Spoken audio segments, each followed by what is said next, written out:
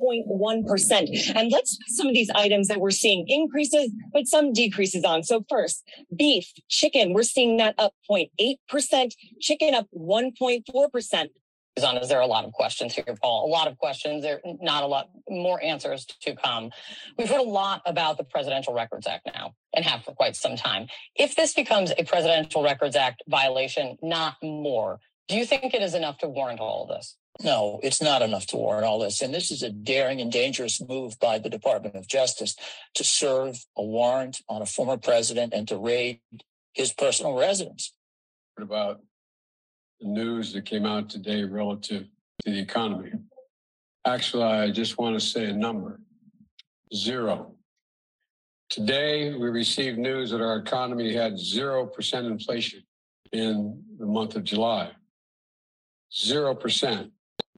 Here's what that means. Well, the price of some things went up last month. The price of other things went down by the same amount.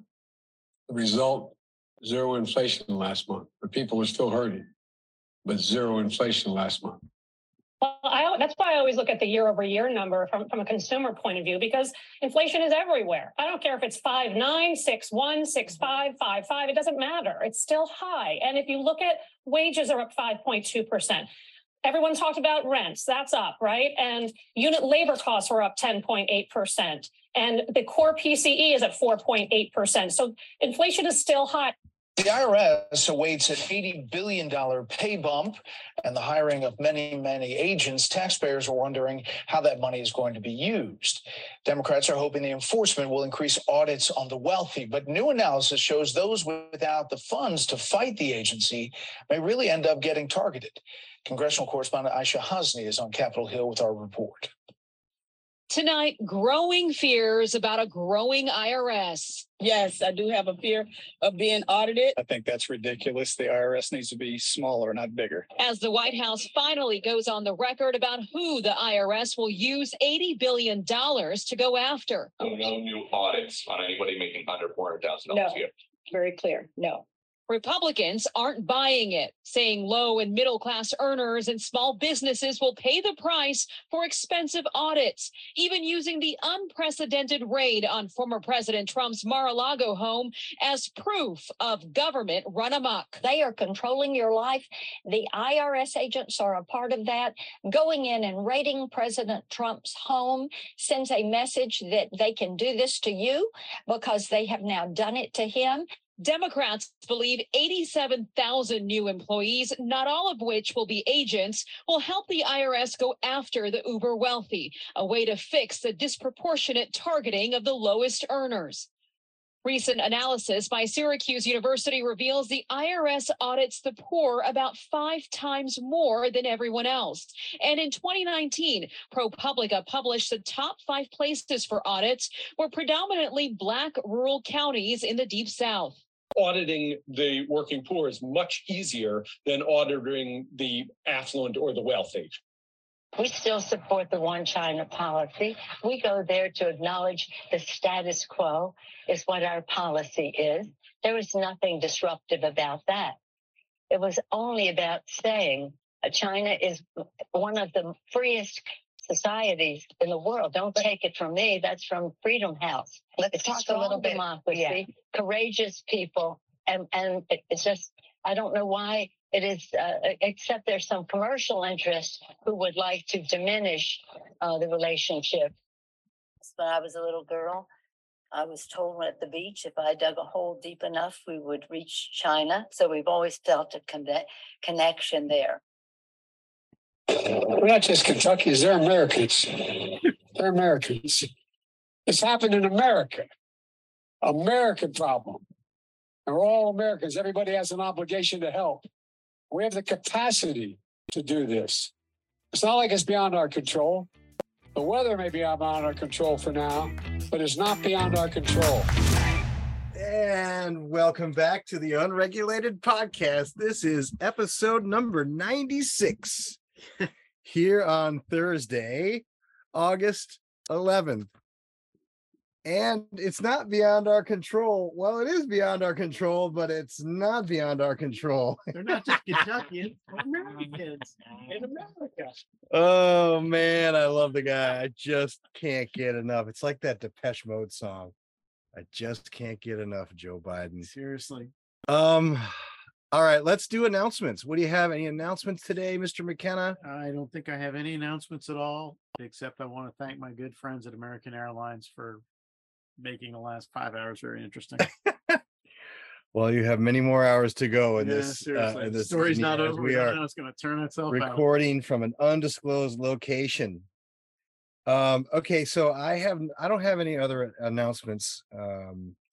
Birthdays. No birthdays, none of that good stuff, other than to cheer my children on for they have started school, and my daughter is now a freshman in high school, which is just absolutely. I got you beat. I got a granddaughter. Shocking. I got a granddaughter who's starting school this year. Shocking. Think about that. I can remember my first day of school. So young and full of promise. Who knew it was going to turn out like that? I know, seriously. Okay, so a couple of quick this day in history. One is in 1934. 1934, August 11th, Mike. Dizzy Dean wins his 27th game for the St. Louis Cardinals. Nope, not even close. Okay. Not even the right city.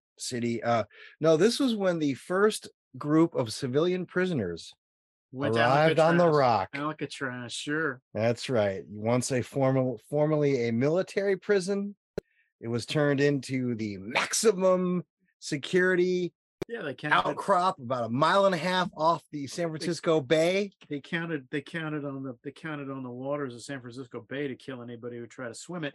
I got to tell you, before we leave Alcatraz, I did a nighttime tour there, the National Park Service thing now, and I swear to God, the rangers were sitting there talking about how difficult life on the Rock was, and all these sheep, right? There's like 50 people in the tour, and they're like, well, blah blah blah blah blah. I'm like, I raised my hand, I'm like, I don't mean to be that guy, but these guys all committed felonies, right? Most of them multiple felonies, right? So it's not like they were picked to come here by lottery. Yeah. They made some choices in their lives.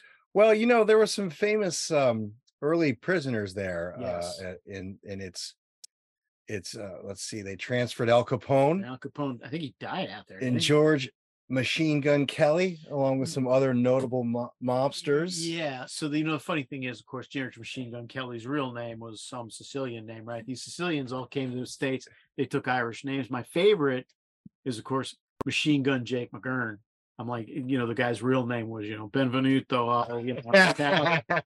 And I didn't know this until I was like 40. Fellow Sicilian. I thought there were a bunch of Irishmen shooting up Chicago. I'm like, that seems unlikely. We're just not that energized, right? But there it is. Okay, so two other quick facts. One, the famous 1979 film Escape from Alcatraz, starring Clint Eastwood, was modeled after three individuals, Frank Morris and two brothers, who attempted to make the escape.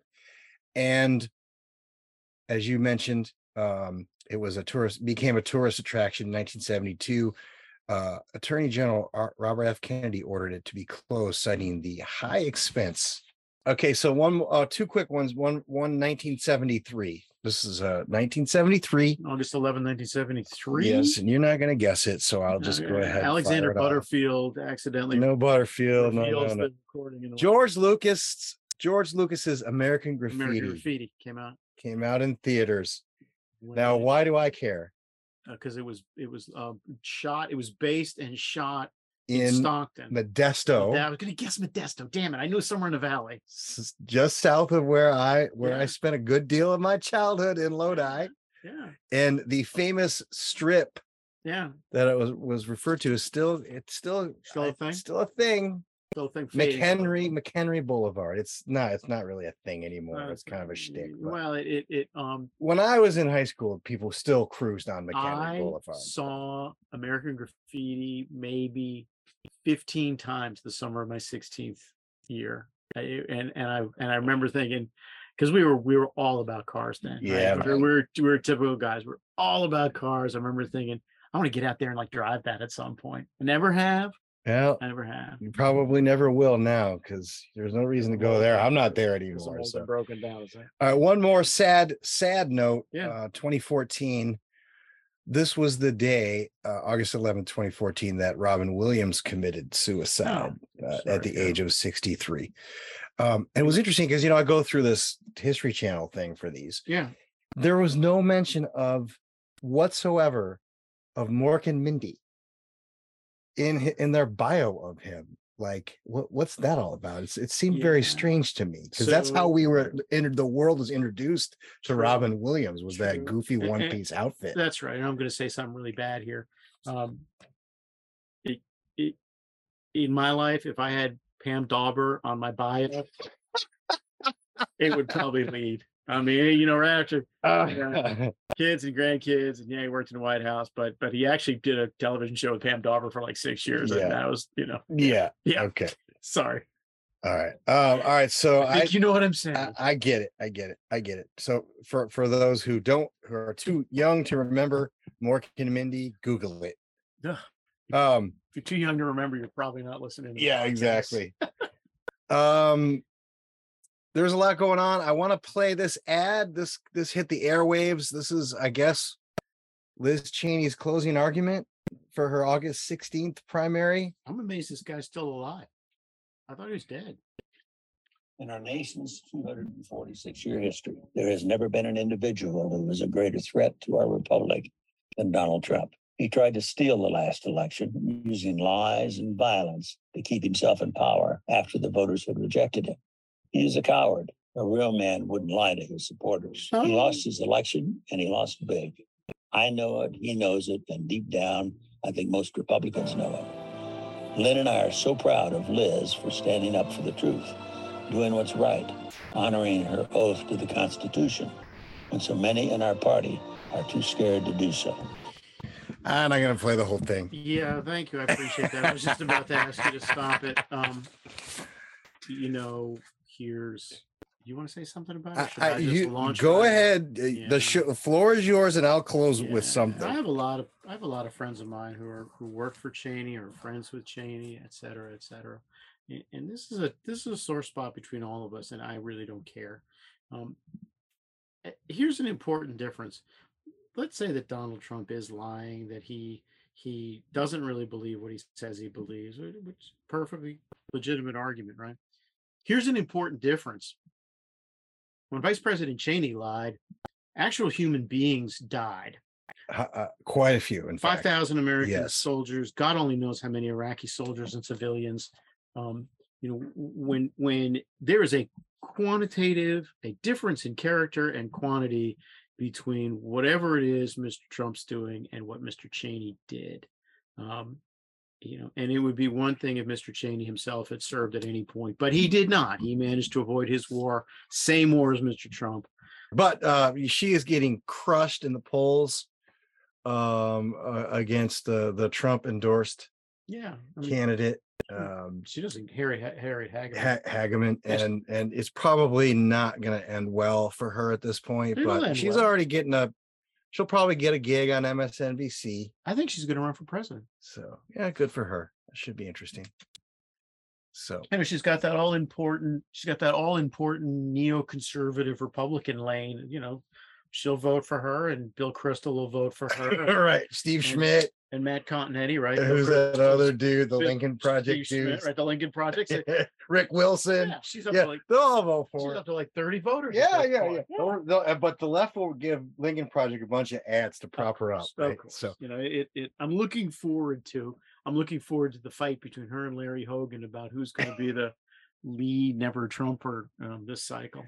Do we want to talk?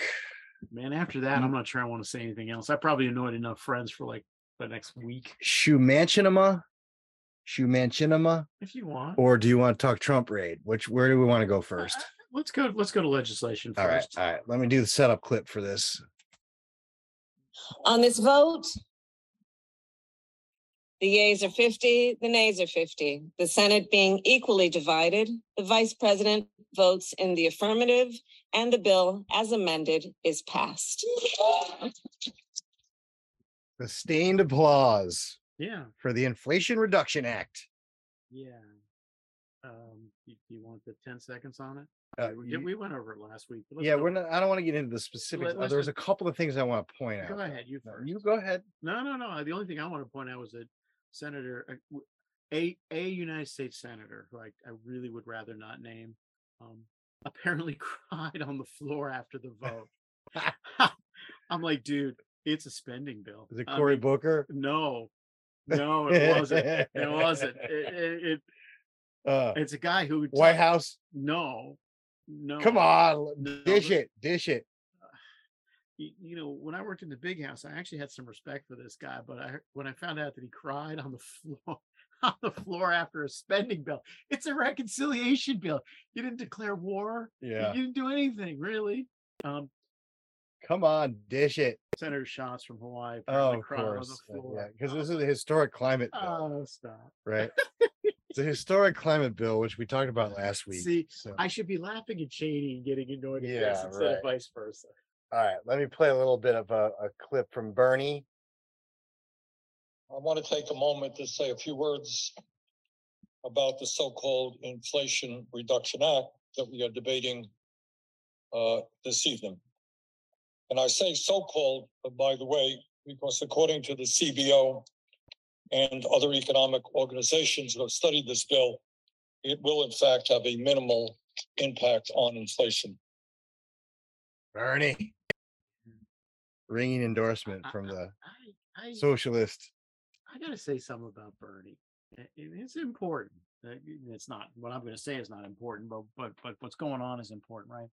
This is the second piece of legislation that Bernie's gotten up on the floor and expressed some reservations about, not the amount of money that's being spent, but the priorities upon which that money is being spent. And he makes a point that I like to make. We talked about that with the CHIPS Yes, bill, right? Yeah, CHIPS. He got up on the floor and went through the CHIPS bill. He did the same thing with this thing. He said, look, there's a bunch of money going to corporations here. It's not going to people. It's not going to people. That's right. I keep thinking to myself that there is room in, probably not with Mr. Trump, but there is room in whoever his successor is. There's room between him and Sanders to represent the actual working class in this country, to cut out the corporations and represent the people. Well, we talked about this a long time ago. We haven't shared with our listeners. If Bernie and Trump actually had gone head to head in that 16 cycle, it would have been much healthier for everybody, because we would have had a legitimate conversation about this stuff. Yeah, And, definitely. I have to think, were I a corporate strategist, were I a corporate, You mean like the chamber? like the Or Mary Barra, which we'll get to Mary soon. Barra, Yeah. I would start thinking about, in 10 years, somebody's going to pick this lock and they're going to stop giving us big wads of cash. Yeah. They're going to start talking about things that actually matter to people, like the child tax credit and family, paid family medical leave and stuff that's not going to cost the federal government any more, but is actually going to have a dramatic influence on the lives of human beings instead of the lives of second quarter earnings. Yeah. So we talked ad nauseum about the climate garbage in this I'm thing. worried about myself. I'm starting to sound like a communist. You're fine. You're fine. What you are is you're sick of corporations. You're just sick and tired of corporations. I listen to Bernie. I'm like, he's right. He's right. The guy is right. This stuff is not gonna. It's not gonna. It's just a giveaway to a bunch of people who don't need giveaways. You know who else went to Davos and pissed all over everyone at Davos? Who went to the UN and slammed all of the elites and everything else? The same deal, dude. Similar deal.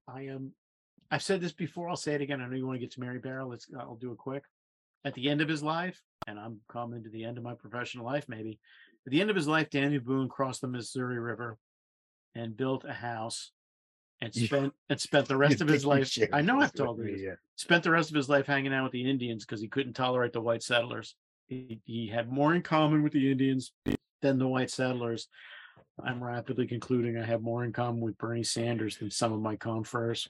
That's a terrible thing to realize in your old age, but there it is. Yeah. So in the intro clips, I brought up the the line that this isn't the audits in this bill, the $80 billion for the IRS, which makes them one of the largest budgets in the government of it. Third, they would make them the third largest employee count and fourth largest federal agency. The only three federal agencies larger than them would be Defense, Veterans Affairs, and I can't remember the third one, but probably HHS. No, maybe. HHS contracts all their stuff Oh, out. yeah, I'll right. think about it. Anyway, sorry, I'm interrupting. The point is that 1000% they are lying about this.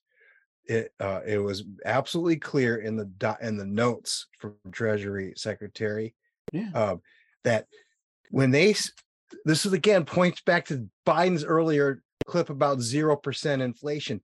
They lie all the time now, and the media just plays along.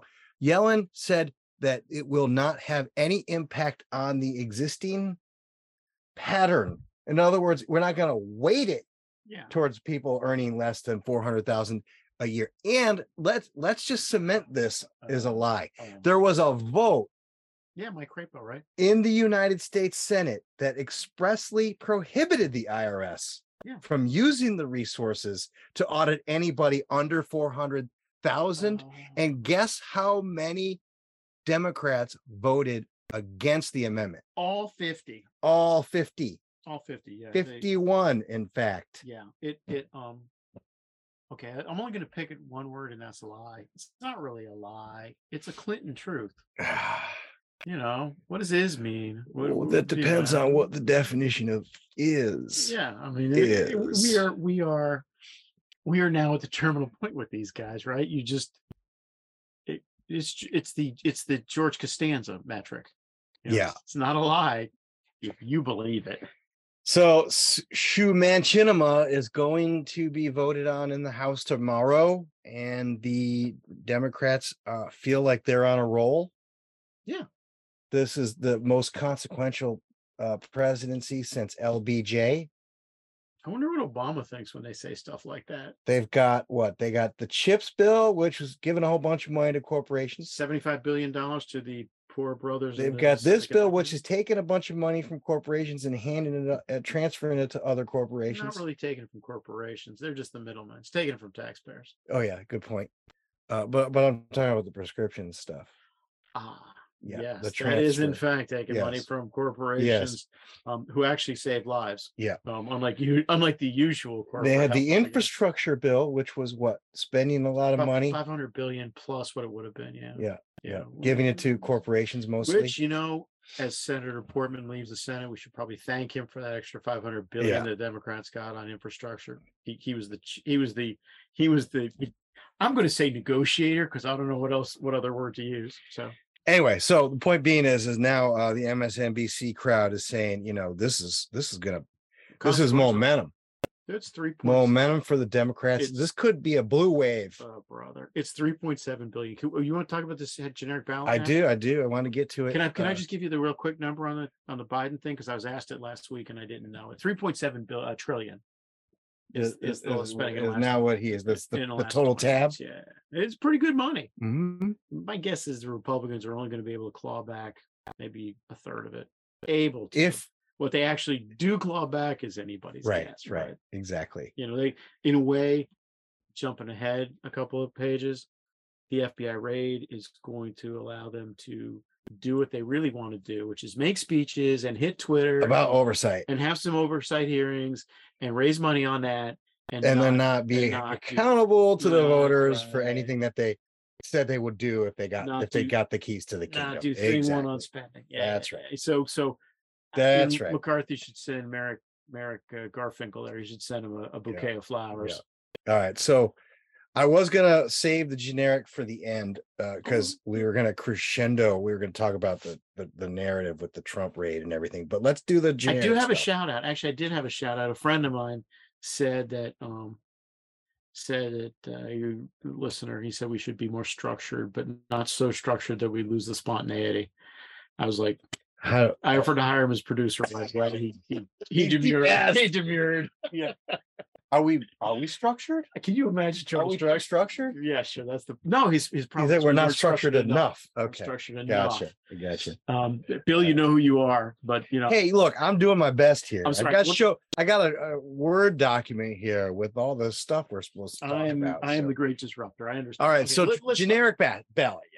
So, The real clear policy. I know you don't dig the RCP average, but just for the for perspective, it is dead even, ladies and gentlemen. well, it's a little 44.6 for the Republicans, 44.5 for the Democrats. Yeah. And of the major surveys that they round out, 4 now have Democrats either +6 to a range of +6 to +1. One is tied, and the Trafalgar guys, which everyone says are the accurate ones, have the Republicans at +8. That's an outlier. The others are +3, +1, +2. So the generic ballot, which we've talked about every episode, practically dead even still. Here we are in August. Let me. Okay, so I was asked to write something about this over the weekend, this coming weekend. So I'm actually starting to do my research on it. So I went back and looked at all the polls I get my hands on. Back to the beginning of the year, right? Back to the first poll in January, at the top of the year. So, folks, you get a glimpse into the working mind of a columnist for the Washington Times. Terrifying, isn't it? So, I did not keep count. I got to go back and count them. My guess is they're probably about 85 or 90, right? All right, you follow me so far? I am following. Yeah. There's about 85 or 90 in every single one that surveyed likely voters. I'd say about half of them, right? So about 45 of those surveys surveyed likely voters. You follow me? Yes. Only one of them had the Democrats up, and that was only by 2 points. Of the other ones, the ones that surveyed either registered voters or adults, it was a mixed bag. It was about half and half, right? They split even between Democrats and Republicans. I didn't quantify it. I was kind of doing the math on the fly. It looked to me like the Republicans probably had a 3 or 3.5 or 4 point advantage in the surveys done of likely voters. Okay, so here's what I'm going to conclude. Here's what I'm going to tentatively conclude. I need to do the math a little bit more. Yeah. I'm going to tentatively conclude that when you look at the likely voter versus registered voter split, the Republicans probably have a legitimate 2 or somewhere between a 2 and a 4 point lead. That is not, however, like an 8 point. Right. It is it's not tsunami type stuff. That's right. Yeah. It's a 2 to 4 point lead. It suggests.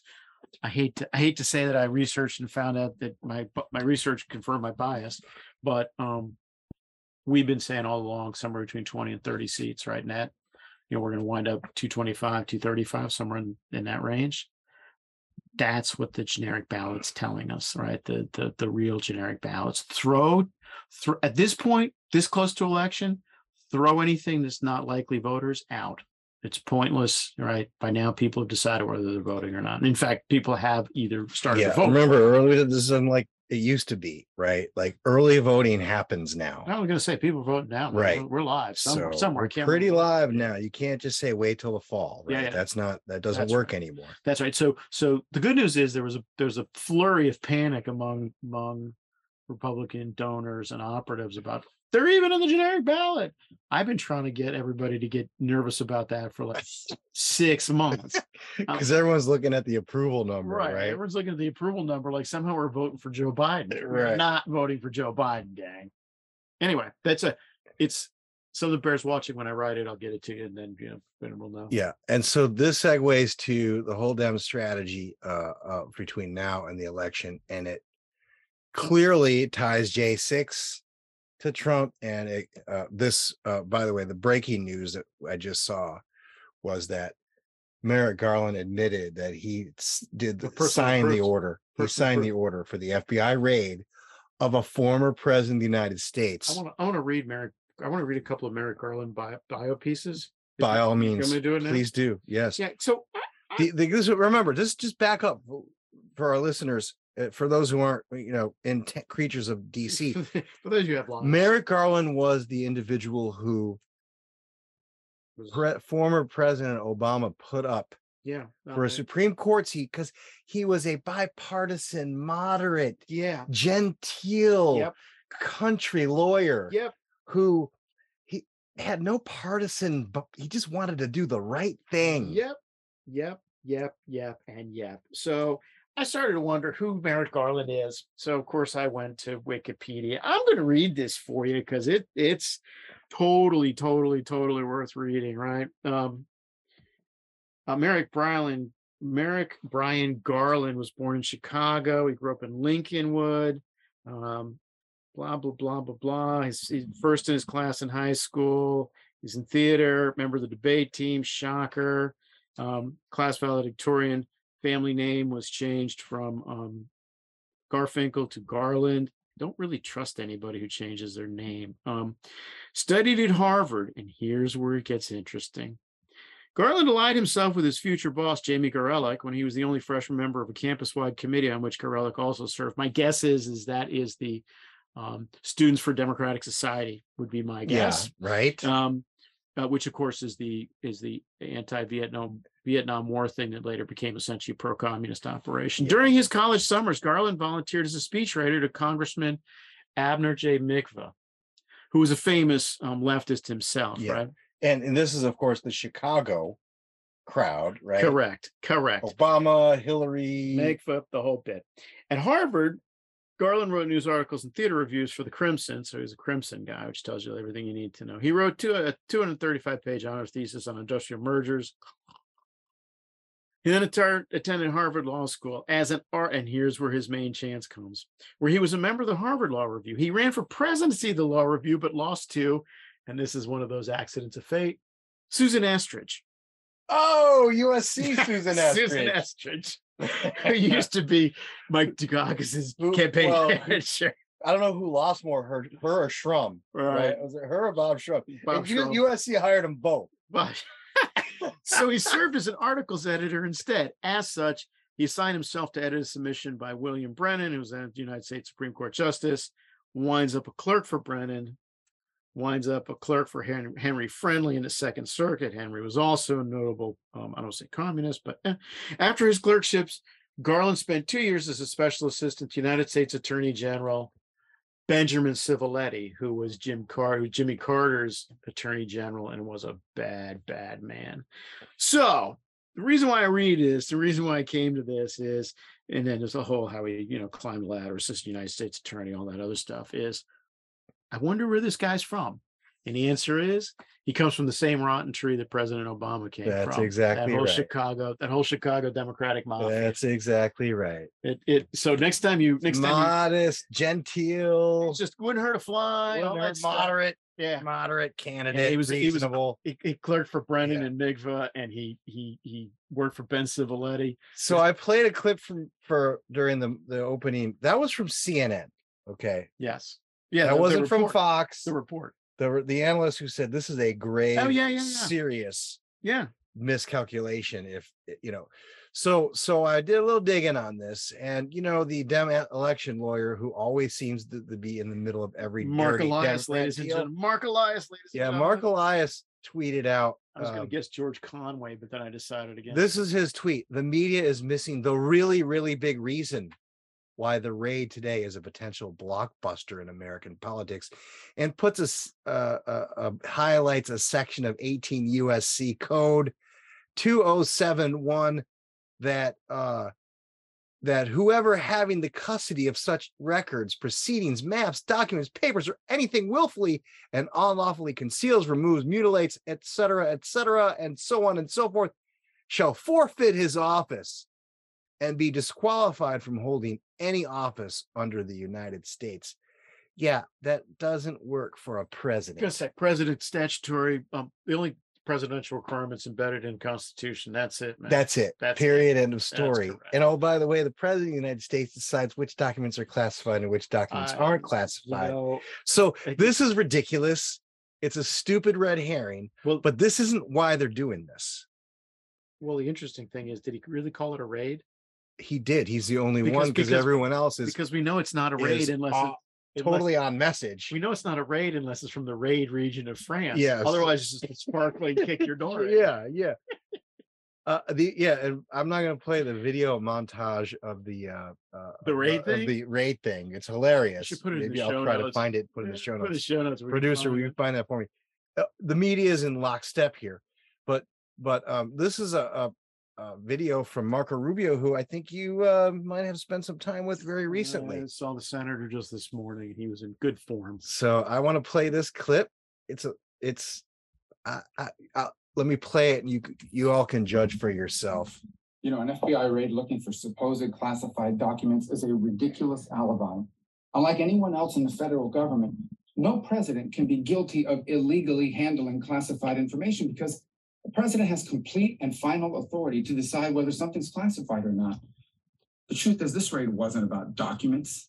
This raid was about trying to disqualify a likely future election opponent, about trying to intimidate Republicans who oppose the left, and about creating a distraction from Biden's failures and the radicalism of the Democratic Party that he leads.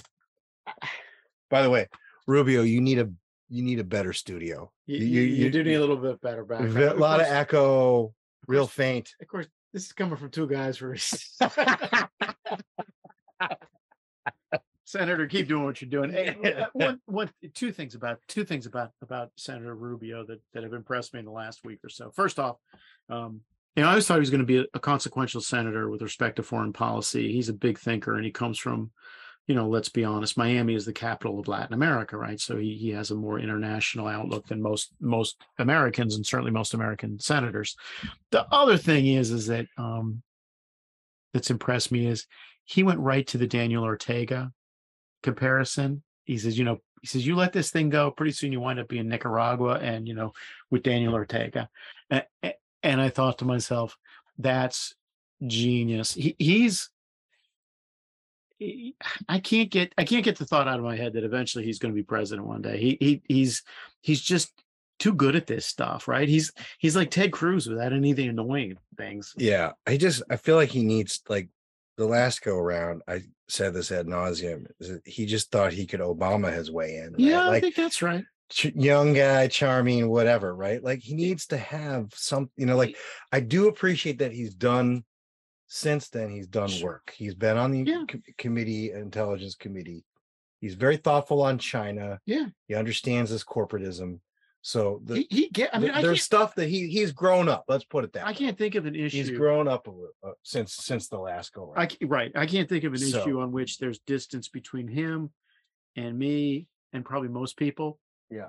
He would do well. It's just same true of all of us, right? He'd do well with some gray hair.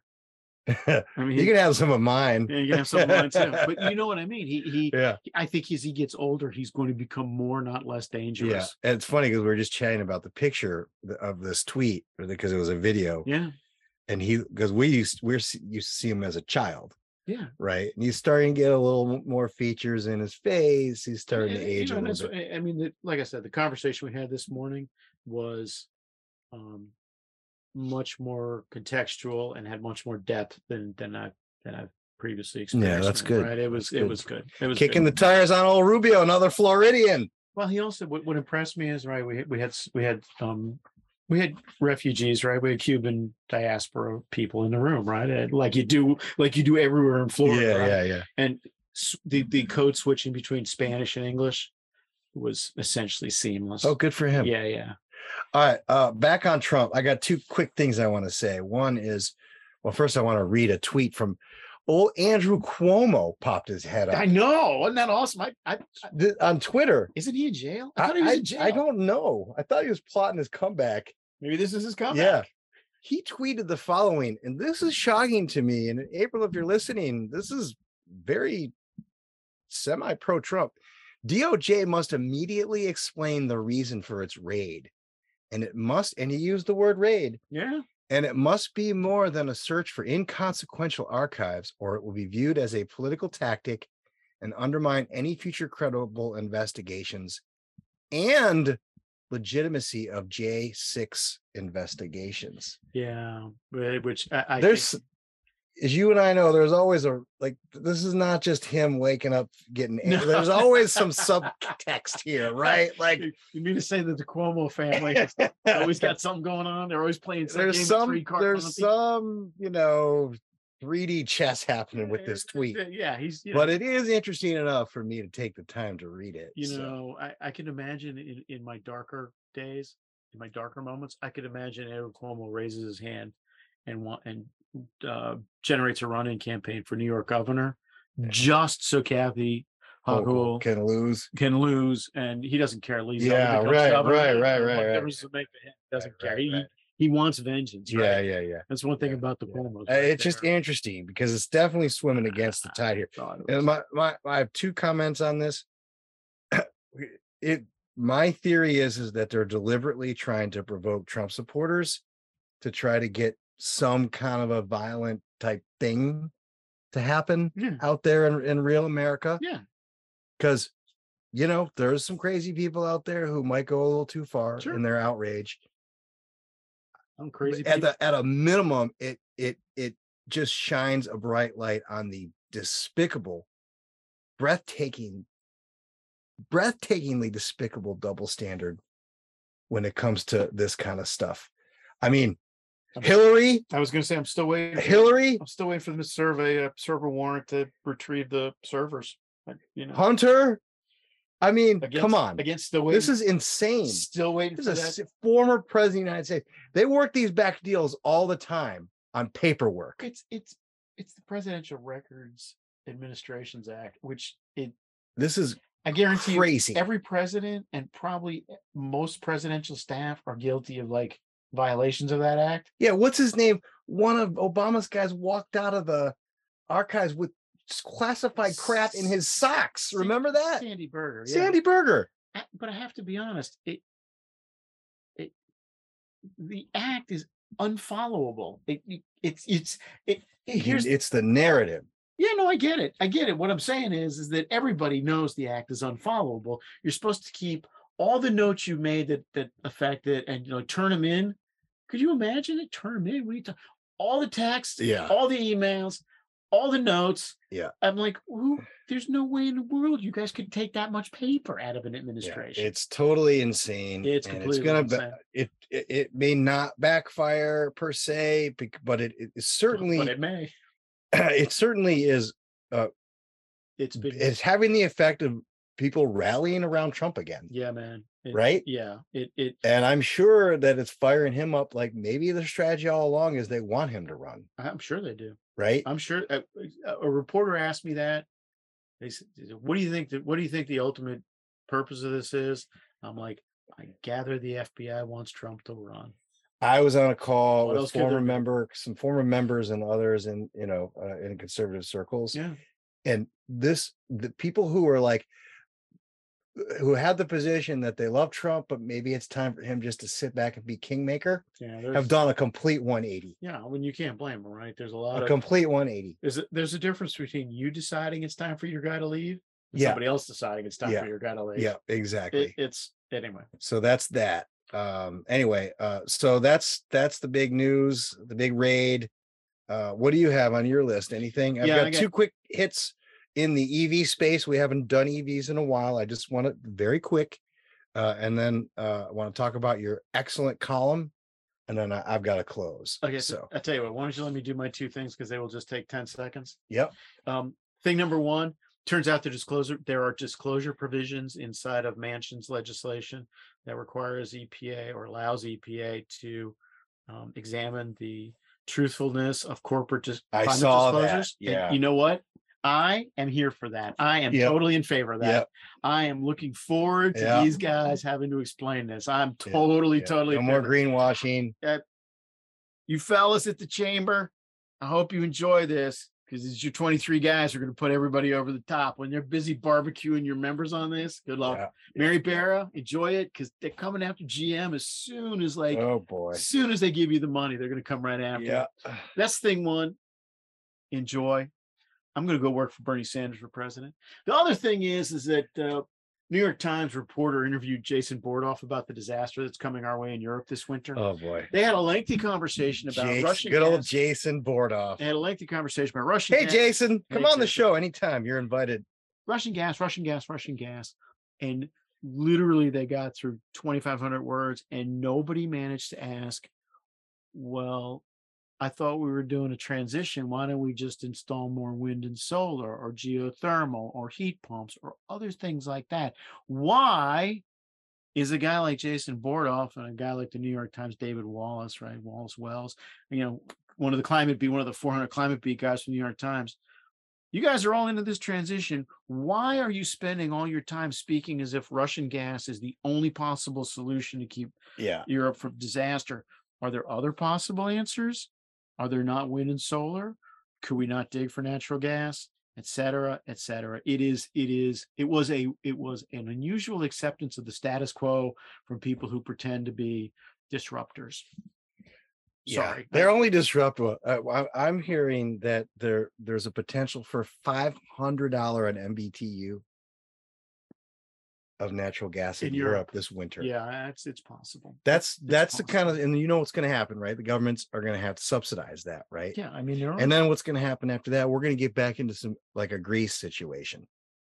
Yeah, I mean, we're already these governments are going to go bankrupt trying to bail themselves out of their bullshit. Bull. We've already had a utility, Uniper.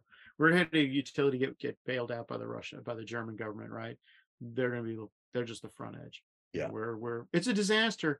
And what bothered me about the interview was there was no discussion about root causes and root assumptions. Of course, no, because it's you guys, they just wanted to talk about Putin and the war and Russian gas. No conversation about how, guys, this transition is, at least in the moment, completely fictive. It doesn't exist. It hasn't happened, and it shows no sign of happening. Sorry. That's okay. Here ends my public service announcement for the day. Go ahead. All right, two quick hits in the Wall Street Journal. One, in the opinion section, August 9th, Alicia Finley, who's doing great work over there, including questioning whether Richard Glick was truthful in his Senate hearing. Whatever do you mean? Whatever do you mean, Ms. Finley? Government Motors. GM is Government Motors again. Electric car subsidies put CEO Mary Barra at odds with a business group that she also heads. I won't get too into the weeds on this, except to say that Mary Barra, the CEO of General Motors, was leading a rally at the White House in favor of the Deficit Reduction Act. Inflation Reduction. Inflation. Trying to remember which lie. The Inflation Reduction which fable you're being conjunction junction. What's your function? So the article goes on to just describe just how awful GM has become. Like they basically just validates or ratifies everything that we've been saying about them. So I want to bring that up, put in the show notes. Sorry, I know that's a personally painful thing. And then number 2. What's the second one? Ford F-150 gets a price hike. This is also the Wall Street Journal. Ford's new F-150 Lightning truck to get price hike. Car company is raising its prices 7 to 18% on all new electric pickup, citing what? Higher material costs and other factors. What's the other factor, I wonder? Not quite enough subsidy. Yeah, here's the thing, right? That these trucks are now. So now the cheapest version of the truck will be $46,974, which is about $7,000 higher. Yeah, than the original sub $440,000 price tag. Yeah, but see, the reality of it is you're not going to be able to touch one of those trucks for less than $80,000. Of course, nobody buys the base model anymore on anything. Of course not. But the worst thing is, I think now the rental, even if you can find it, the loan, the average loan on these things is creeping up on $800 a month. Yeah, so you're gonna have lots more repossessions. Let me read you one thing out of that. I read this story. I want to read one sentence. No, you're right on it. Don't move. That I personally am interested in. Right, Ford Chief Financial Officer John Lawler said earlier this year that rising commodity costs have wiped out profits on another EV model that was sold by Ford. The Ford, quote unquote. Thank you. I can't even read that. The Mustang Mach-E. Ford also increased prices on the Mach-E SUV in the first quarter. Okay, 2 things about that. One, good. That's the universe talking to you, Ford. You shouldn't have been fooling around the Mustang nameplate. That abomination. It shouldn't make you any money. And 2, I feel very bad for all the people who are making it, but this transition is not going well anywhere. No. And I don't know why. I didn't know why Dave Wallace and Jason Bordoff didn't talk about that. I wonder about people sometimes. Well, here's the deal. Tell me what's the deal. Here's the deal. What's the deal? Here's the deal. No joke. No joke. They're not Kentuckians. They're Americans. We can't control the weather. We can't control. Yeah. We said it all along. The car is never gonna get cheaper. Yeah, man. It doesn't matter how much the government tries to force it. Yeah. It's never gonna get cheaper. And you know what? That may be a feature, not a bug. Because it doesn't deliver anything to the customer above what they already get. Yeah, they don't want. Nobody wants it. That's right. It's like that's the end of my riff on that. I think Washington Times. Washington Times. Michael McKenna. I wrote an article. And thank you again, Washington Times, for co-sponsoring the Unregulated podcast. Did I get my shirt tail right that time? August 10th on Wednesday. Finally, you put down in words what we've been saying here on this podcast. Congress is broken. It can be fixed. The routine avoidance of regular order and process is a cancer on the legislative branch. It's 10 seconds, Mike. Without regular order, legislation is less durable, more transitory, creates more friction, more partisanship, and less good outcomes. And I got my shirt. And most importantly, I got the shirt tail right. Although I got my shirt tail right. And the this reconciliation thing is a perfect example, right? Absolutely. The Republicans are going to claw stuff back. Last thought on this really important thing is that the only people who are going to be able to fix this are members of Congress. Republicans and Democrats need to get together and say that they will not vote for anything that has not gone through regular order. Amen. Amen. I say to you, amen. It's the only thing that will save the place from all. It has to be a joint deal. Yes, it has to be. The speaker, the majority leader, the minority leader. At some point they have to save this institution. That's right. From within. It's the only way it will be saved. You know the funny thing is, it's not going to be leadership, because leadership's perfectly comfortable. Yes, of course. It's going to have to be guys like Chip Roy and McClintock. But it has to be guys who run on that and say, elect me as speaker. This is my platform. It can come from anywhere, but it has to happen. If it doesn't happen, hey, Solutions Caucus. This is a perfect cause. Yeah, Josh Gottheimer, right? Who, by the way, the chamber endorsed already. Oh, good. Good. Because he's going to vote against them tomorrow. Right. All right, let's hold on that. We're running long. Go ahead. All right. Sorry. We're going to close out episode number 96. We should do something for episode 100. We're gonna have a party. We're gonna invite everybody. We're gonna close out episode number 96 with comments from former President Trump in response to the raid at Mar-a-Lago. Well, the FBI raided my beautiful house in Mar-a-Lago. You know about it. You heard about it, and it's a disgrace. And they even went inside my safe, and there was nothing in there. It was empty. It looked like a CAT scan of Sleepy Joe's brain. It was empty. Nothing there except a big, beautiful note. Let's go, Brandon. And you see what it says. We're coming back better and stronger than ever. You know, the FBI never touched Crooked Hillary's house, 33,000 emails. Where the hell did they go? Nobody knows. They never touched Eric Swalwell. I call him his flatulence, Spartan Eric Swalwell. He slept with Fang Fang. And they're not interested in Hunter Biden, the laptop from hell, Hunter Biden, where he did crack and nasty things with hookers when you talk about it. But they didn't want to talk about that. The FBI is a corrupt, disgusting joke, and we're going to put a stop to all of it, believe me. Ladies and gentlemen, that is from Captain Deplorable on Twitter. I don't think there's a better. He does a slightly better impression of Trump than you do. Slightly better. I'm getting better. It's close. Not quite as good as Captain Deplorable. He's probably working at it more than you are. That's a wrap, ladies and gentlemen. Until next week, Mike and Tom signing off.